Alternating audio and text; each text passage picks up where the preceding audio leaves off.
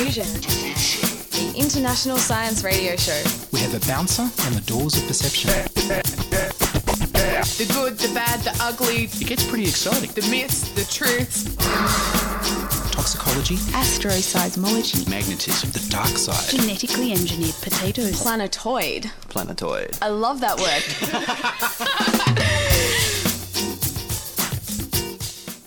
Hello and welcome to Diffusion. Sit back and relax while we encode weird and wonderful science into your brain.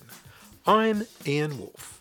On this edition, Mark Changizi completes his talk on the evolution of emotional expression, but first up, here's one woman's major contribution to computing.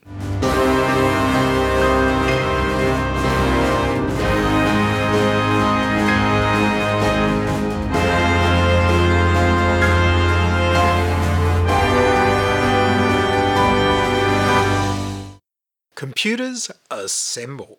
Kathleen Booth wrote the world's first assembly programming language that allowed computers to be controlled at the level above machine code's ones and zeros. She also wrote the assembler that converted the instructions into ones and zeros. Every computer and modern electronic device depends on this work. She also did pioneering work on neural networks and computer translation between natural languages.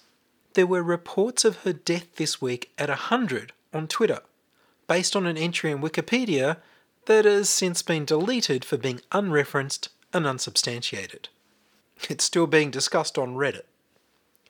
So as best I can find after extensive searches online, Kathleen Booth is still going strong at 100. However, her contribution to modern life is so enormous, her life deserves to be celebrated. In the 1940s, general-purpose computers were programmed for each new task by being rewired. ENIAC, the Electronic Numerical Integrator and Computer, was the first programmable general-purpose digital computer, completed in 1945. Computers like ENIAC didn't have internal storage for code. Programming ENIAC involved manipulating thousands of switches and cables. The positions of those switches and cables were the program. Being able to write a program in code and have the computer store and translate that code into binary instructions for the computer to load into its working memory was a huge improvement. Assembly language sought to apply mnemonic memory aids, in the form of words, to the machine code instructions, so you could learn the instructions in a way that you could understand and remember, so you could write software rather than just dealing in ones and zeros and rewiring the hardware.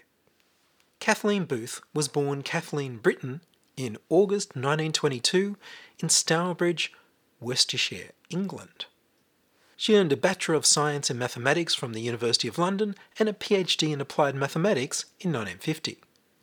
There were no computing degrees back then.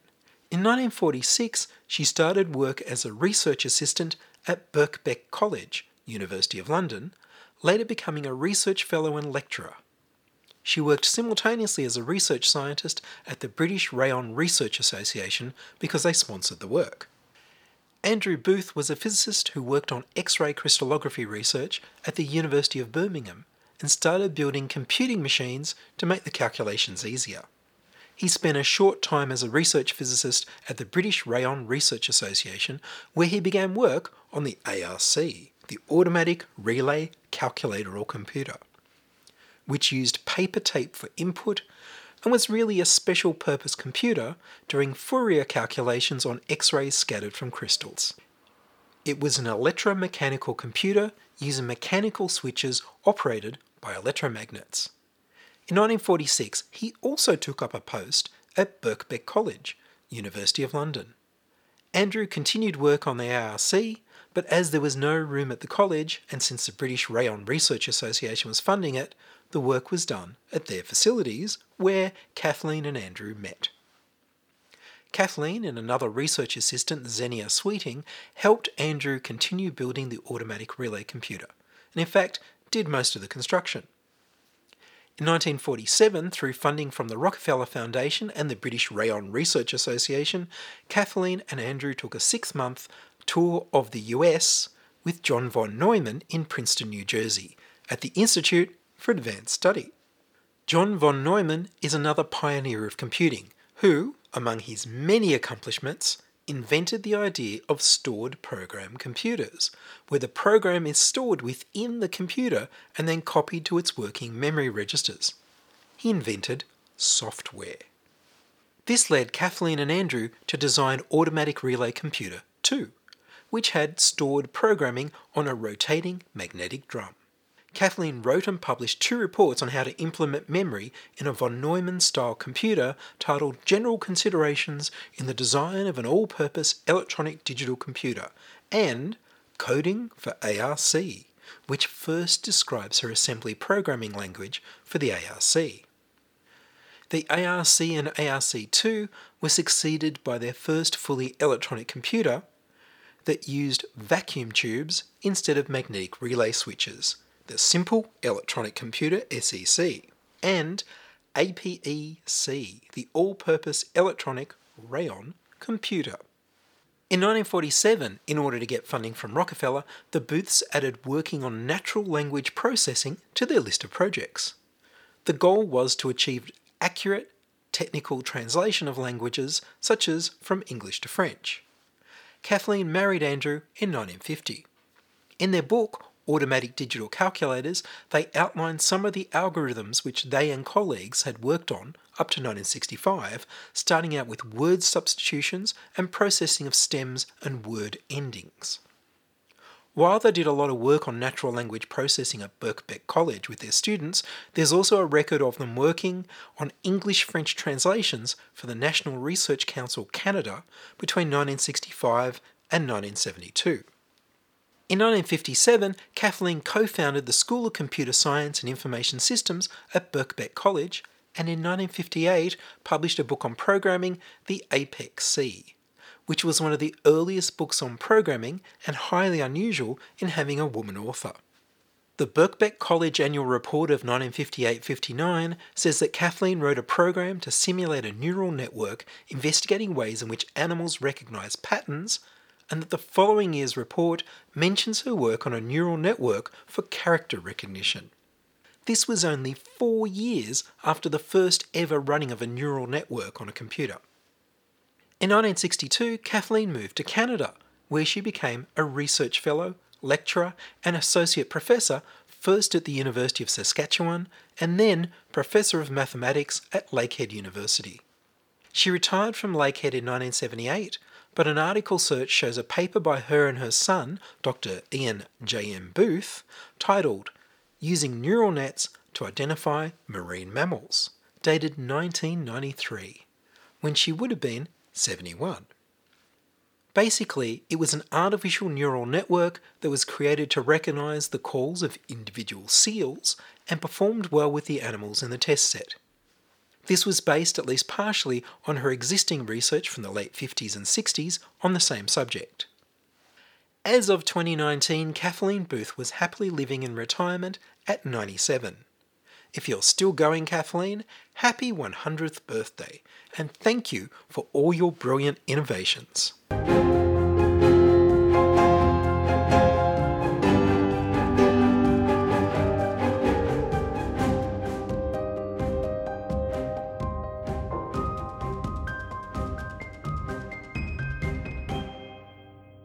You're listening to Ian Wolfe on Diffusion Science Radio. Send emails to science@diffusionradio.com. We're brought to you across Australia on the Community Radio Network and podcast over the internet on www.diffusionradio.com. Dr. Mark Changizi is a cognitive scientist and theorist. Mark invented glasses that allowed people with red-green blindness to see more colours and for medical staff to more easily find veins. He's written his latest book, Expressly Human, with his colleague Tim Barber, about research into the evolution of emotional expression. I spoke with Mark over a dodgy Zoom call and continued the conversation by asking Mark, and so you've worked out quite a bit of the negotiation process, all of the different sorts of emotions that you need to both express and understand to be able to negotiate something like, you mentioned buying a house, how serious you are about your offer and how that sort of negotiation takes place. Yeah, so I mean, whether we're arguing over a zucchini bread, or arguing over a house, I think most of us already understand the space of negotiation or the kinds of signals that we need to negotiate. But for the most part, no one's really written this down or fully thought it out. But the basic things that you need to signal negotiation are 2 dimensions, not 4 dimensions. And there's another 2 dimensions that make it 4 dimensions that are sort of secondary but crucial. But let's set aside those. These first 2 dimensions are something you really already know about. We already hinted at them in some sense, that I can say that I'm really confident or I'm really humble, or I can also say that, Ian, you're really confident, in which case I'm being respectful because I said you're confident. Or I could say, Ian, you don't know what the hell you're talking about, in which case I'm being disdainful. And that's one, you can negotiate in those terms too. I go, like concerning your house, I'm an appraiser. Ian, did you know I'm an appraiser, for God's sake? So I know how much that house is worth. So I'm showing a lot of pride. Or I could say, actually, I don't really know that neighborhood very well. I can show, in which case I'm suggesting that maybe I should pay more because I don't really know very much. Whereas if I showed pride, I'd be saying, well, look, I should get a better price for me. And I could do the same thing by saying, Ian, you don't know what you're talking about. I show disdain, saying that the price should definitely be lower because you don't know what you're talking about. Or I could say, actually, Ian, you typically say the right thing. I respect your opinion, in which case I may then pay more if I'm the buyer. But that's 2 dimensions. But it's a slightly easier way to start. Those are 2 dimensions that are kind of rotated by 45 degrees, which I won't try to explain why that is the case. Here's an easier way to think about it, the 2 dimensions of negotiation.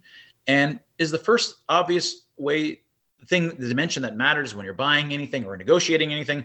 And again, I'm saying negotiation in a very asset negotiation way, which sounds boring, but no, negotiation is everything. Even just right now, I'm negotiating with Ian. Ian is letting me talk. And I'm kind of testing the water. Am I allowed to still talk, or am I going too far? And he kind of wants me to stop. And these are in normal conversations, happens all the time. I'd be reading his eyes, but right now we can't see each other. So I'm kind of waiting to see whether he's going to stop because he'd like another. We're doing these things all the time in all aspects of our life. And so don't think that because this has to do with buying a house, that it's all this very, concrete stuff. But anyway, it's nice to keep it concrete just for a second so that you can see that you get the 2 dimensions that matter in all kinds of negotiation. The first is just, I want your house for lower for me. And you're like, no, you'd like it to be a higher price. We're just volleying back and forth about how much we should get in terms of whatever it is that we're arguing for. You want more for your house. I would like to pay less for your house. That's what we would say is the horizontal axis. But there is a second dimension that most of us know, all of us know, but we don't consciously recognize. And that's when, so again, I'm trying to buy Ian's house. And I'm not talking to Ian, I'm talking to my realtor. And I say to my realtor, okay, now we've already gone back and forth a few times and Ian listed it for 120 and we've gotten him down to 115, let's say, but I still want to buy for 98. So I say, look, realtor, go tell Ian's realtor that I'd be 98,000. We're willing to go up as far as 98,000. And this is our final offer, right? Now you can feel it. What have I just done? I've made things very serious. I've put reputation at stake in some sense. I'm like, I'm worried. We're all emotional in a situation like this. I want a better price, and I'm not kidding around, right? I could instead have said, I want it for 98,000. That is a much better price than what Ian wants. And, I'm totally happy, Ian, if you would make it counter because I'm not really sure, right? That would be me asking for a better price, but being casual about it rather than serious. There's a second dimension, which is a serious, casual dimension.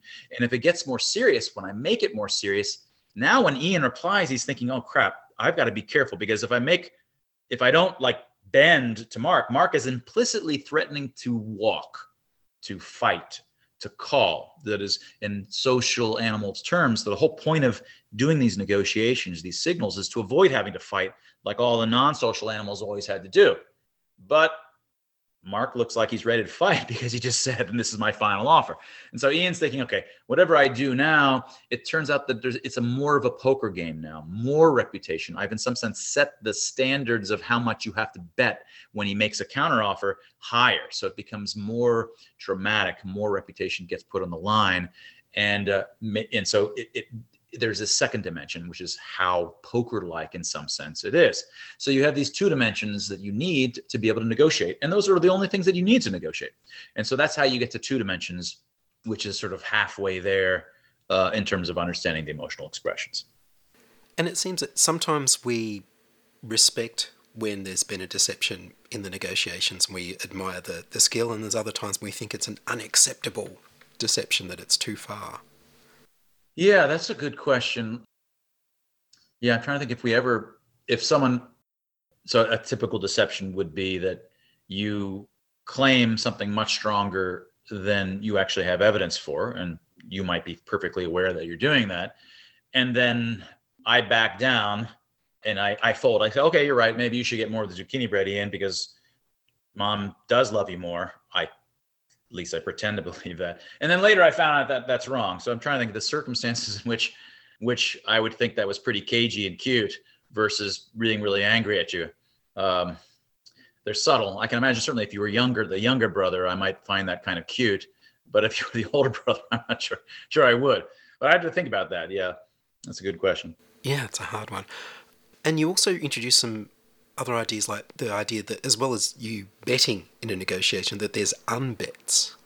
That's right. So that one thing you can't do in poker, and we would love to do, is to be able to, you've got two kings and you're hoping for a third king, and so you push in a whole lot of chips, and then someone else pushes chips, and you're like, and then you get your new card, and it's a 2 or something like this. And so what you'd like to be able to do is say, all right, never mind. I think you're right after all, and unbet a bunch of chips and hope that you can lower the drama of the situation. It just happens to not be allowed in poker.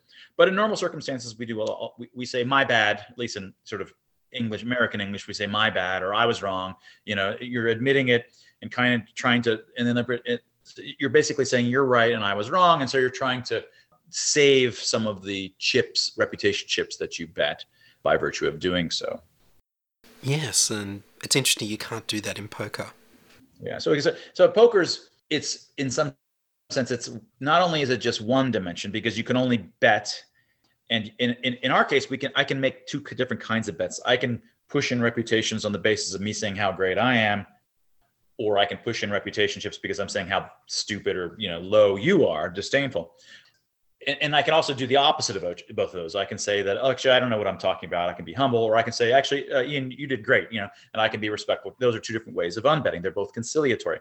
In poker, I can only be aggressive. I can only say I'm confident, but I can't really make a claim that I'm confident versus I can only basically say I'm more confident than you. There's really no way to tell whether I'm saying that my hand is so great with my bet or your hand is so crappy.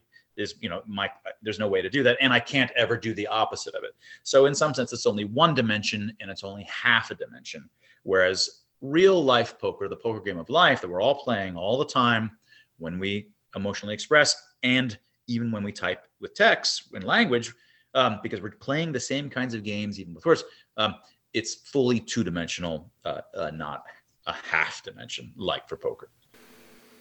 One of the interesting things at the beginning of the book was the idea that a lot of the emotions are actually from the need to express for the negotiation and to be ready to back that up, rather than just something we felt and then found a way to express.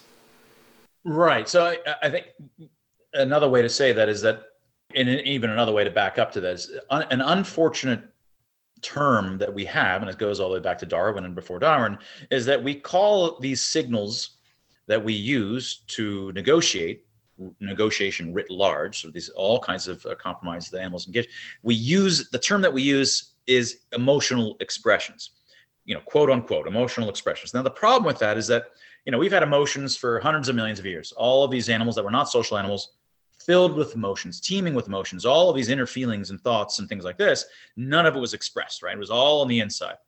And so when you say emotional expressions, well, it sounds a heck of a lot like you're trying to say that the animal's wanting to let you know its emotions.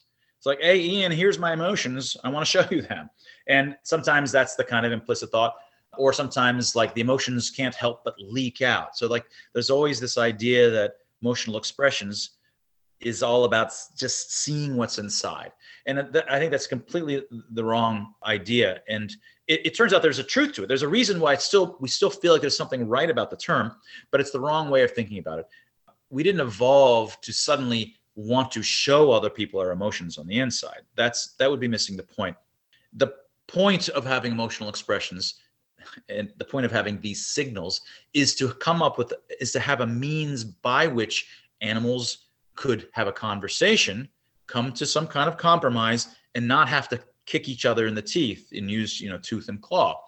They could actually have their wills push up against each other, test each other's wills without having to actually use fists, and then come to an agreement. And they could do that a lot. And by virtue of doing that, they over time would avoid all of the nasty kinds of fights, which either bring great variability, because sometimes I get nothing and sometimes I get all of it, or bring a lot of side effects of the costs of engaging in a fight. Sometimes there might be costs, sometimes there may not be a cost. Often there's deep costs. But even if there's no costs, you don't want your life to be highly variable, like getting nothing and getting everything. You'd like to be kind of, when you have interactions, you're getting some kind of average in the middle. It just tends to smooth things over. It makes life safer.